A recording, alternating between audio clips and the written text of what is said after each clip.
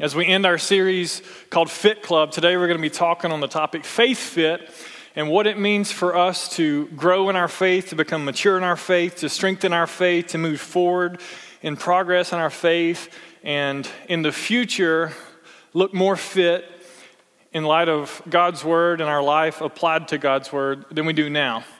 So I want to read a scripture before we kind of jump into things. Just to kind of get us on the same page for what we're doing today. This is Hebrews chapter number 5, starting in verse number 12. It says, "In fact, though by this time you ought to be teachers, you need someone to teach you the elementary truths of God's word all over again. You need milk, not solid food. Anyone who lives on milk, being still an infant, is not acquainted with the teaching about righteousness, but solid food is for the mature, who by constant use, listen to this, have trained themselves to distinguish good from evil. Therefore, let us leave the elementary teachings about Christ and go on to maturity, not laying again the foundation of repentance from acts that lead to death and of faith in God, instruction about baptisms, the laying on of hands, the resurrection of the dead, and eternal judgment." The writer of Hebrews is saying here to you and to me that we need to grow in our faith, that we need to move from elementary teachings to mature teachings, that we need to move from spiritual milk to solid food, that we need to grow up, essentially. And as silly as it is to think about a grown man attending a kindergarten class on a regular basis, I think so many times we live in a culture here in America, especially in the church world, where it's easy for us not to mature, not to grow in our faith, to look like grown people wearing diapers and drinking milk out of bottles. And so today, before we kind of jump into anything, just want to kind of encourage you, implore you, let you know that we have a responsibility as Christians to grow. That it doesn't just happen. And just as if a baby never eats and is never fed and never becomes mature, we'll never grow spiritually unless we apply ourselves, unless we seek to strengthen ourselves in Christ. You know, one of the statements that leaders in the church world hear a lot, especially when it comes to Christians choosing which church that they want to attend, is you'll hear statements along the lines of being fed. You'll hear some people say, it's a good church, and I guess some people like it, but I just don't get fed there. Or you'll say, I really go to this church because that's where I get fed. And it's unfortunate that those statements happen, because the truth is God expects you to learn to feed yourself. That church on Sundays isn't about a pastor, someone feeding you. As silly as that would be for me to come to you and say, open up. I know that you don't like this, but yeah, that's good for you. That's good for you. Good job. That's not what preaching is about. That's not what Sundays are for. Sundays are for encouraging and strengthening, but the goal would be for us all to grow up in our faith, to mature, to learn to feed ourselves. And so church becomes different when you become mature in your faith, when you become fit in your faith, and you don't expect someone to do for you what God expects for you to do for yourself. And so today we're going to talk about that. That's what we're going to talk about. Let me review for us what we've learned over the last 7 weeks and just kind of walk through the encouragement that God's given us. Again, this series is about becoming fit, getting in shape in major areas of our lives that honestly get neglected a lot. So the first week, we talked about the fact that training beats trying. Training beats trying, and this was our verse that we've read every week of the series, 1 Timothy chapter 4, verses 7 through 8, where Paul says, "Have nothing to do with godless myths and old wives' tales. Rather, train yourself to be godly. For physical training is of some value, but godliness has value for all things, holding promise for both the present life and the life to come." And we talked about the importance of training rather than trying, and stop trying to be good or to do good things. And if you'll remember, I attempted 100 consecutive push-ups on the stage and got 54, failing miserably to get to 100. And I committed to you and to God and to myself that I would train over the last 7 weeks. And today I'm going to attempt 100 consecutive push-ups again. So we'll talk about that a little later in our time together. Some of you are anxious to see me fail, and others somehow expect me to actually succeed. We'll see what happens. Week 2, we talked about becoming body fit.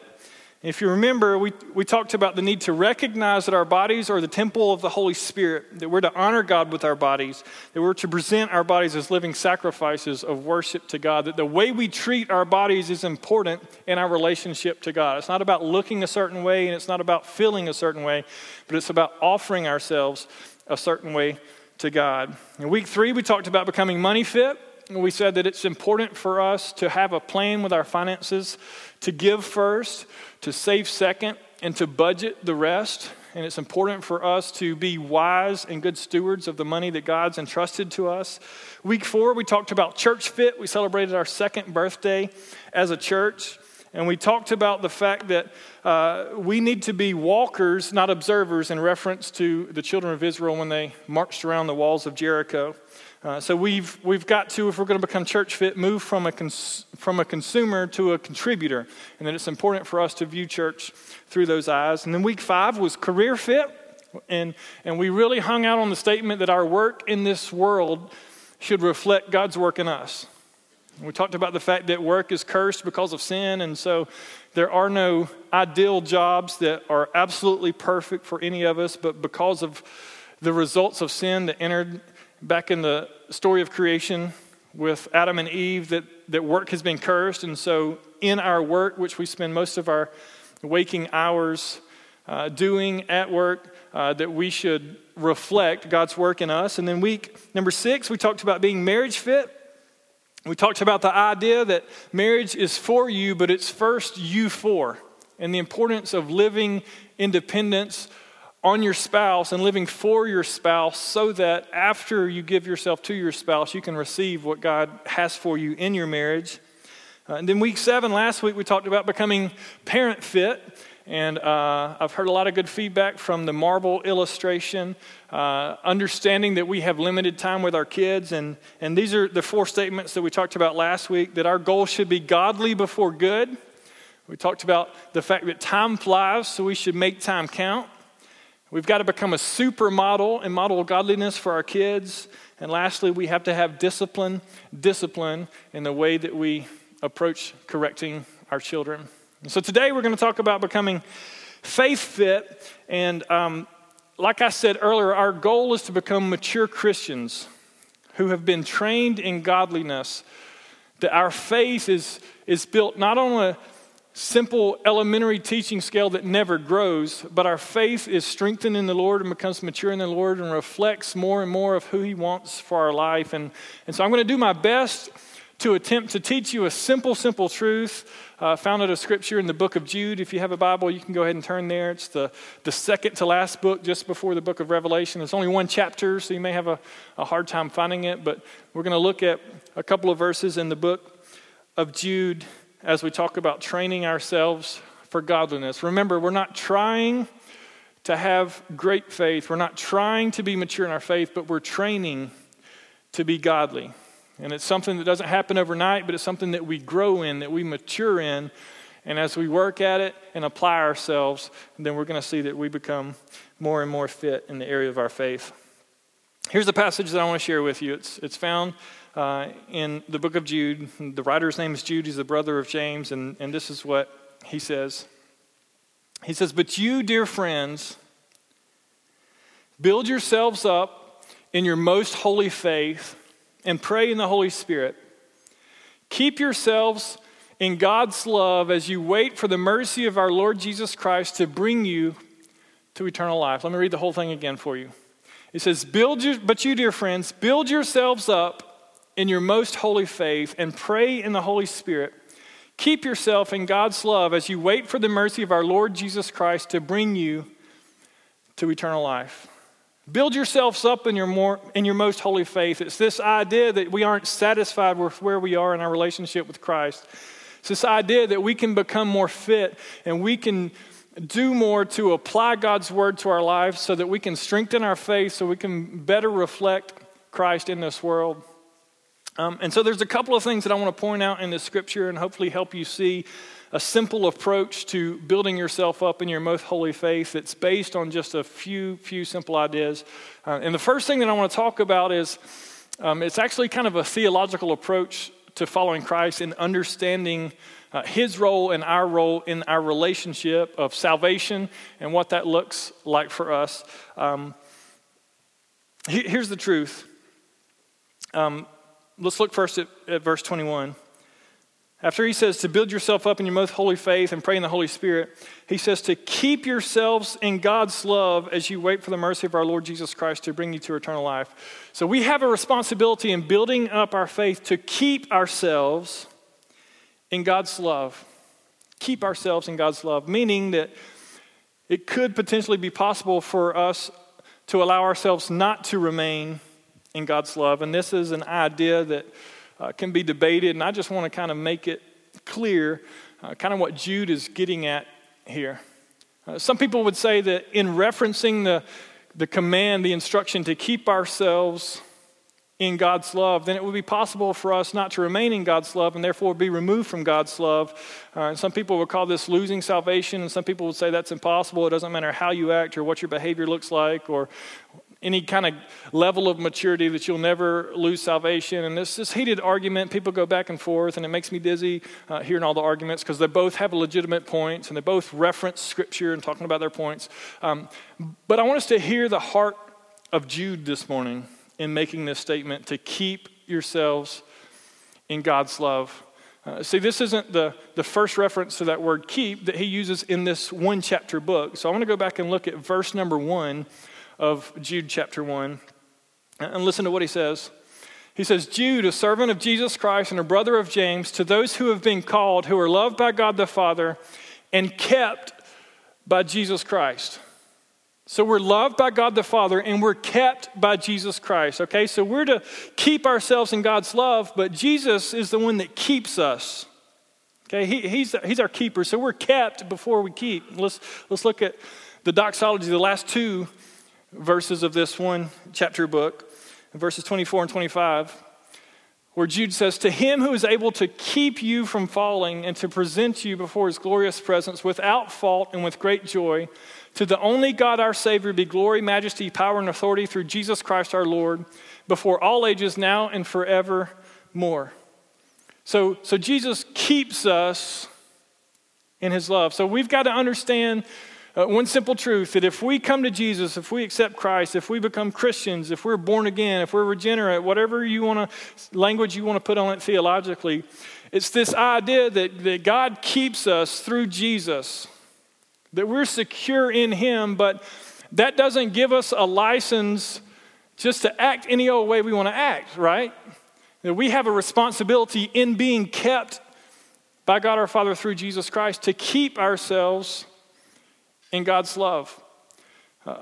I love watching Gator Boys with my son especially. If any of you seen Gator Boys, you know that it's two men who are just absolutely insane, and they go to remove nuisance gators from people's homes or public parks or places where they may be putting people in danger, and honestly they may be in danger themselves, and so they wrestle with the gator, and my son Landon has this little routine where he'll wrestle with a gator, and he'll pretend anything's a gator, and he'll jump on the gator, and you tape the mouth, and then you pick them up, and you put a towel over their head, and you tape it again so they can't see. And it's this idea that these two guys, they're not playing with gators. They're not there just to entertain people on a TV show. But these gators not only are a danger to other people, but they're in danger themselves, because if they aren't removed and put into the proper environment, then they could be harmed. Who knows if somebody won't shoot one of these gators and kill them, or they'll get themselves into a position where they hurt themselves. And so these guys, they go in and they remove these gators, but the gators never go easy. And it's like they fight being rescued when the rescuer is trying to put them in an environment that's better for them, where they'll have more food, will they be able to sustain life in the ways that are best intended for them. And it's almost as if sometimes God rescues us, and we're rescued and we're in his hands, but it's like we just fight it. It's like we don't grasp and understand the reality that that's the best thing for us in the moment. And so we're fighting it. And it's like God saying, just keep yourself in my love and understand that I am keeping you. I'm keeping you. And so you have to understand first and foremost, if you're going to grow in your faith, that you don't have a responsibility to do more and to be better and to impress God, and that's not the way that you remain in Christ, but you have to understand the fact that you can be secure that He keeps us. He keeps you. That's His job. He's rescued you and He keeps you. You didn't do anything to save yourself, and you're not going to do anything to remain in His safety. But in that security of being kept by God through Christ Jesus, we have a responsibility to keep ourselves in God's love. And the two ways that Jude encourages us to do this is to build ourselves up in the most holy faith and to pray in the Spirit. Today I want to focus predominantly on this phrase, pray in the Holy Spirit, pray in the Spirit, because I believe that it's one of the most important responsibilities as Christians that we have, and it's one of the most important weapons, and it's one of the most important attributes that we have as Christians to keep ourselves in God's love and to grow in our faith. Now, I know just saying the phrase, even though it's found in Scripture, praying in the Holy Spirit, that some people get nervous and they associate praying in the Holy Spirit with speaking in tongues, and they've heard that application of praying in the Holy Spirit. And while we believe that the Holy Spirit praying in tongues is a gift that God has for His children, that's not what Jude is completely saying here. He's not saying that in order for you to build yourself up in your most holy faith, and in order for you to keep yourself in God's love, that you have to speak in tongues, okay? So let's just kind of get on the same page. It's a gift from God, speaking in tongues. It has application for the believer today, I believe that, but this is so much bigger than that, and I don't want the language praying in the Holy Spirit that has some kind of connotation in your mind to keep you from the truth and this potential that it has in your life. So we keep ourselves in God's love by praying. Okay, so before we talk about praying in the Spirit, let's talk about the importance of praying and the importance of keeping ourselves in God's love by praying. Listen to some prayers that Jesus prayed. Luke chapter 21, verse 36. Jesus says, "Be always on the watch and pray that you may be able to escape all that is about to happen and that you may be able to stand before the Son of Man." That we're going to go through difficult situations and circumstances in life, and that we should pray that we can endure well. You know, that's the theme of the book of Jude. Endurance, perseverance in the faith. And so Jesus himself prays with his disciples that they would be able to withstand some difficult situations. Luke 22:32, Jesus prays, and he says, "But I have prayed for you, Simon, that your faith may not fail, and when you have turned back, strengthen your brothers." This was a statement that Jesus made to Peter after he had told them that he would deny him 3 times. And Peter said, "I'll never deny you." And Jesus says, "I pray that your faith may not fail." It's a prayer heart that keeps us where God wants us to be. It's this attitude, it's this approach to life of prayer out of a sense of necessity and responsibility, but really privilege that we get to talk to Almighty God, that keeps us in God's love, that protects us from the evil in this world, that keeps us from losing faith in God, in Scripture, in certain things. And so we should pray. We should constantly pray. And we should pray that God's faith would help us persevere to the end. So the question becomes, what is praying in the Spirit when Jude says pray in the Holy Spirit? And this is the best statement that I think I could give you to understanding what praying in the Spirit is that would help us all get on the same level playing ground. I know some of you probably have some Pentecostal background and you've heard taught your whole life, let's pray in the Spirit. And maybe you had a preacher stand up on stage and say, everybody, come on, let's just pray in the Spirit. And things might have got a little weird, and that's okay. And some of you have never even heard of praying in the Spirit. And you're like, what is praying in the Spirit? I never even knew that was in the Bible, even though it's mentioned 2 or 3 times. You said, pray in the Spirit, what's that? So let me give you a statement here that kind of gets us on the same playing field. Praying in the Spirit is when God's Spirit moves or motivates and guides our prayers. So God's Spirit is the motivation of our prayers, and God's Spirit guides our prayers. Okay? This is different and opposite from praying in the flesh, which means I pray in my own strength. I pray my own prayers. I pray what I want to pray out of my own motivations, and I guide and direct my own prayers. Okay, so there's a difference here, and we need to understand this if we're going to become mature, if we're going to become fit in the Lord.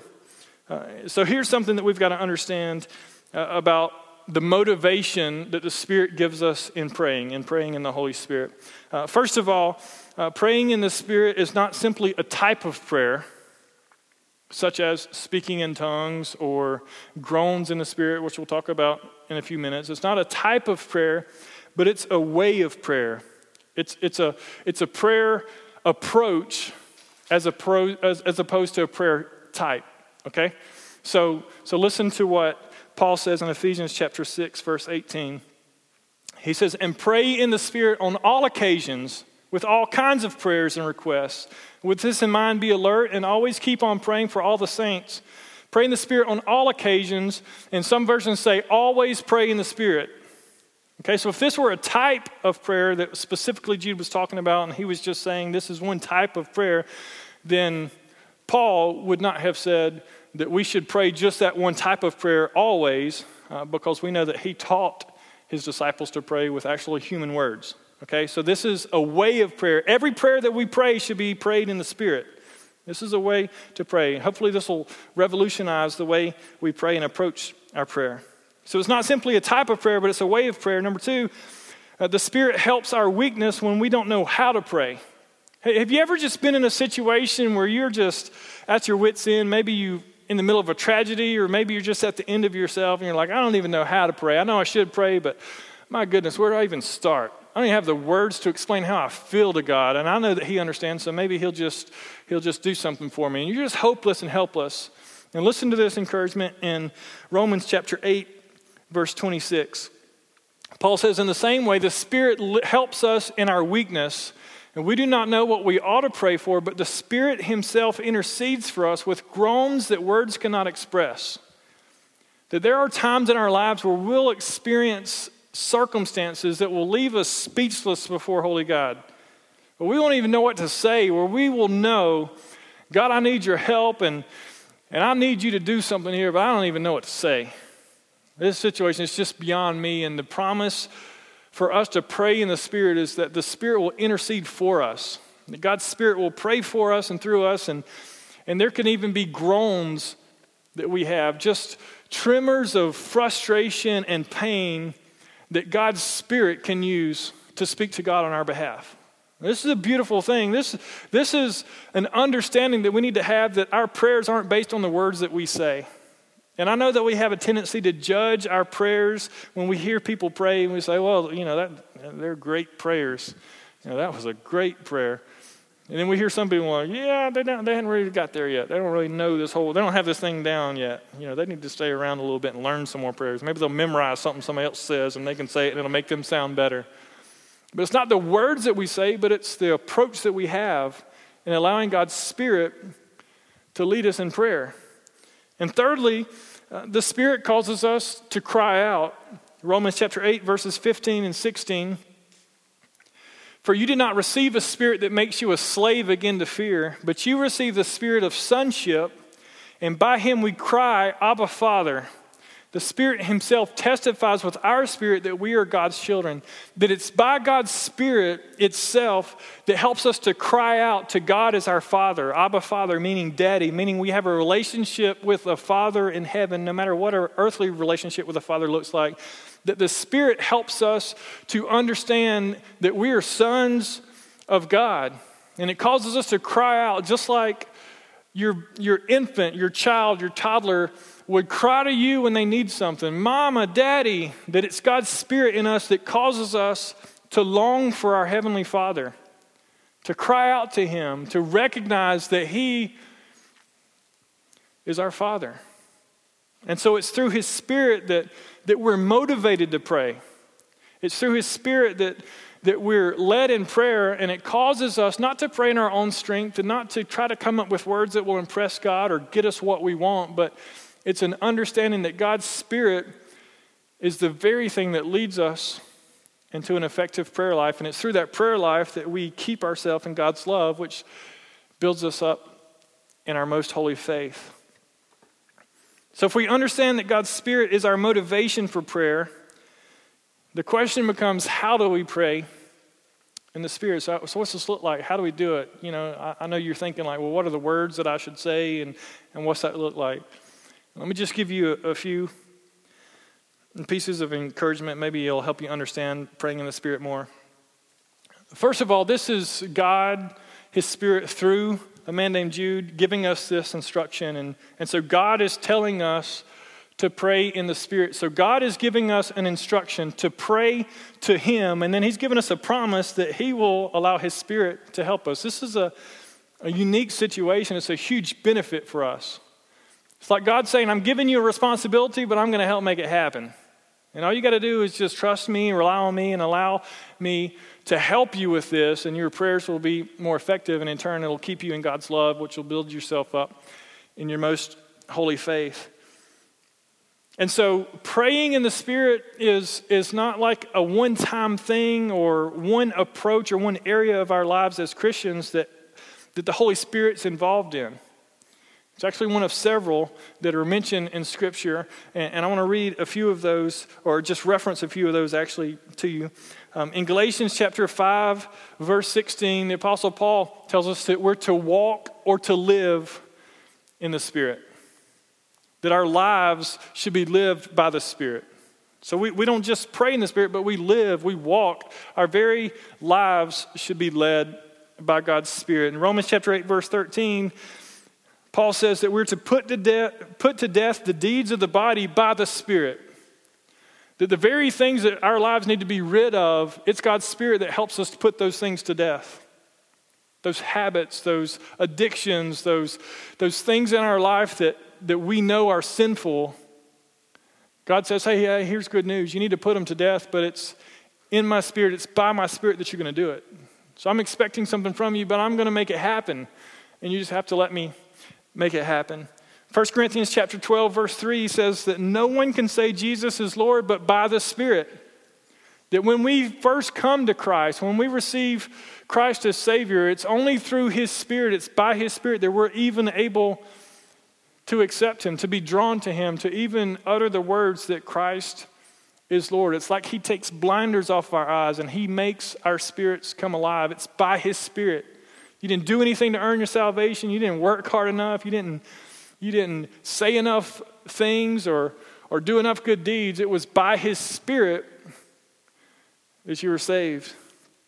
Philippians chapter 3, verse 3 says that we serve by the Spirit, or we worship by the Spirit. That when we bring our gifts to God to be used of Him, it's not in our own strength that we do that, but it's by His Spirit that we do it. And so the first thing that you need to know if you want to know how to pray in the Spirit is that we have to trust that God's Spirit will help us pray and stop praying in our own strength. Stop praying in our own strength. We live by the Spirit. We walk by the Spirit. We worship and serve by the Spirit. We put to death the deeds of the body by the Spirit. We utter the words, Jesus is Lord, by the Spirit. And we pray in the Spirit. And this is great news for us because Paul goes on in Philippians 3:3 to say that we're to put no confidence in our flesh. And so when it comes to praying in the Spirit, we have to understand that His Spirit is the one that guides and leads our prayers and not ourselves. Now think about this. When you try to pray in your own strength, in fact, this just happened to me 2 days ago. Driving down the road, I'm telling you, this is just these are my worst experiences in trying to be the best Christian I can be. There are just people that cannot drive in this world, and it just drives me insane.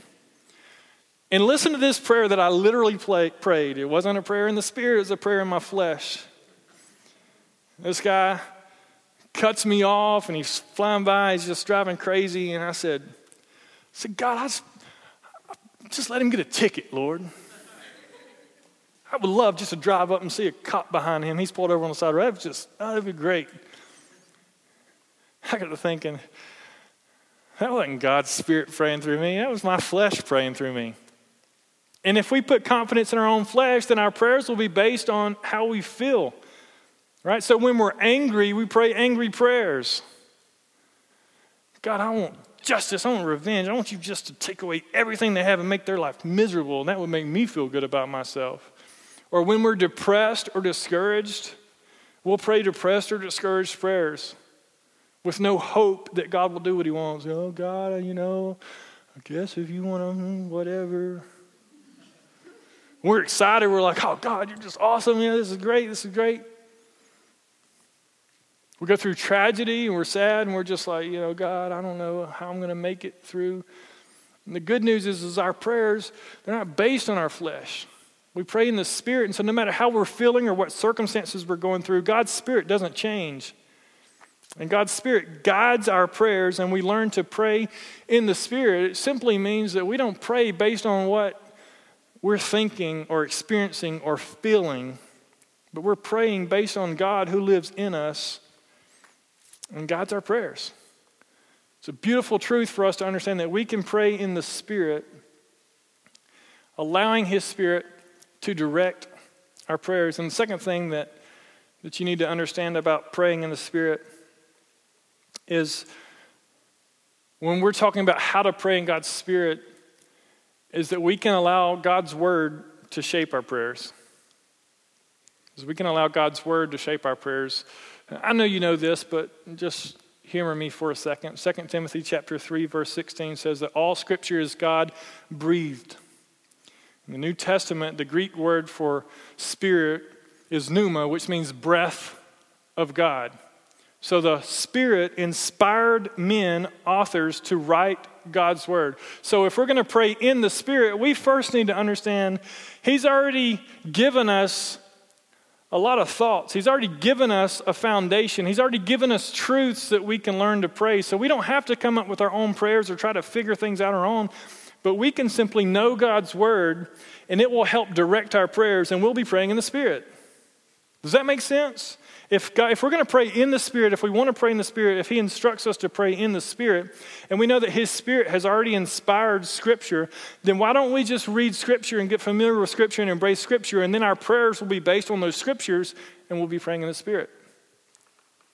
And so it's important for us to embrace God's Word, to know God's Word, to study God's Word, to spend time in God's Word on a daily basis, to allow God's Word to be the primary voice in our lives when it comes to hearing from God. Because if we'll know God's Word, and if we'll depend on God's Word, and if we'll memorize God's Word and have God's Word hidden deep inside our hearts, then the prayers we pray will be different than the prayers we pray outside of the Spirit.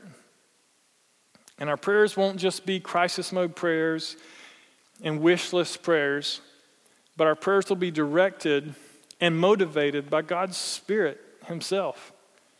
And it's through His Spirit that our prayers are effective. And praying in the Spirit, I believe, is the best way to build yourself up in the most holy faith, because praying in the Spirit keeps us in God's love. And that's Jude's encouragement to you and to me. That as we're kept by God, as we're secure in Him, we have a responsibility to keep ourselves in God's love, which means we embrace being kept. And we love being kept in God. And we don't have a desire to do things outside of God's keeping power. And the way that we're kept is by praying through His Spirit, which shapes our hearts, which helps us to build ourselves up in our most holy faith, which changes everything. So no longer are we little kids running around, misbehaving, having to have basic instructions, being told what to do every little moment and being watched over like we're irresponsible, but we'll grow up into mature believers, which is God's plan for us. And we have a responsibility to make that happen. And it doesn't happen automatically. It takes training. We have to train ourselves in godliness, which means we've got to know God's Word. We've got to study God's Word, which is going to help us pray in the Spirit. So that's my encouragement to us as a church. Listen, I struggled. I could have talked about spiritual disciplines this morning. I got to talk to you about the importance of fasting and the role that fasting plays in our lives. I could have talked to us about the spiritual role of solitude the importance of getting alone and being alone, of meditation. But I just felt like the encouragement that I wanted for us as a church, if we're going to seek to become fit in our faith, is to learn to pray in the Spirit. Is to allow prayer to shape our lives by God's word into what He has for us. And in doing that, we'll begin to see ourselves growing up. And things that once caused us to slip up doesn't cause us to slip up anymore. And things that we used to get upset about, we don't get upset about anymore. And things we once didn't understand, we begin to understand. And our motivations in life, our desires in life will become different. So that's my encouragement. Be faith fit. Pray in God's Spirit, which keeps you in God's love, understanding that He's the keeper. We're kept in Him, but we keep ourselves there by praying in God's Spirit, which builds us up in our most holy faith. Build yourselves up in your most holy faith. Become stronger. Become more fit. Become more mature. Don't be satisfied with where you are now. Look back on your life and say, I remember when I was just a babe in Christ. And some of you may be new Christians, and it's okay for you to be a baby. Babies are supposed to be babies, but there comes a time in your life where you've got to grow up. And you've probably said it to some kids, and you've probably wanted to say it to someone else's kids. But it's time to grow up. It's time to grow up. You got to stop acting so childish. You're not a kid anymore. You're not a baby anymore. And so for me and for you, build yourselves up in your most holy faith. Let me pray for us. God, you're incredible. We love you for your word, and we're thankful for the promise and the instruction to pray in the Spirit, which keeps us in God's love, which builds us up in our most holy faith. And I pray for all of us, Lord, that we would experience a maturity in our desires, in our thoughts, in our actions. I love that James tells us that faith without actions is dead, and so we have this responsibility to be who you've called us to be while trusting that you're the very one that keeps us in all that we say and do. And for that, I thank you. In Jesus' name I pray. Amen.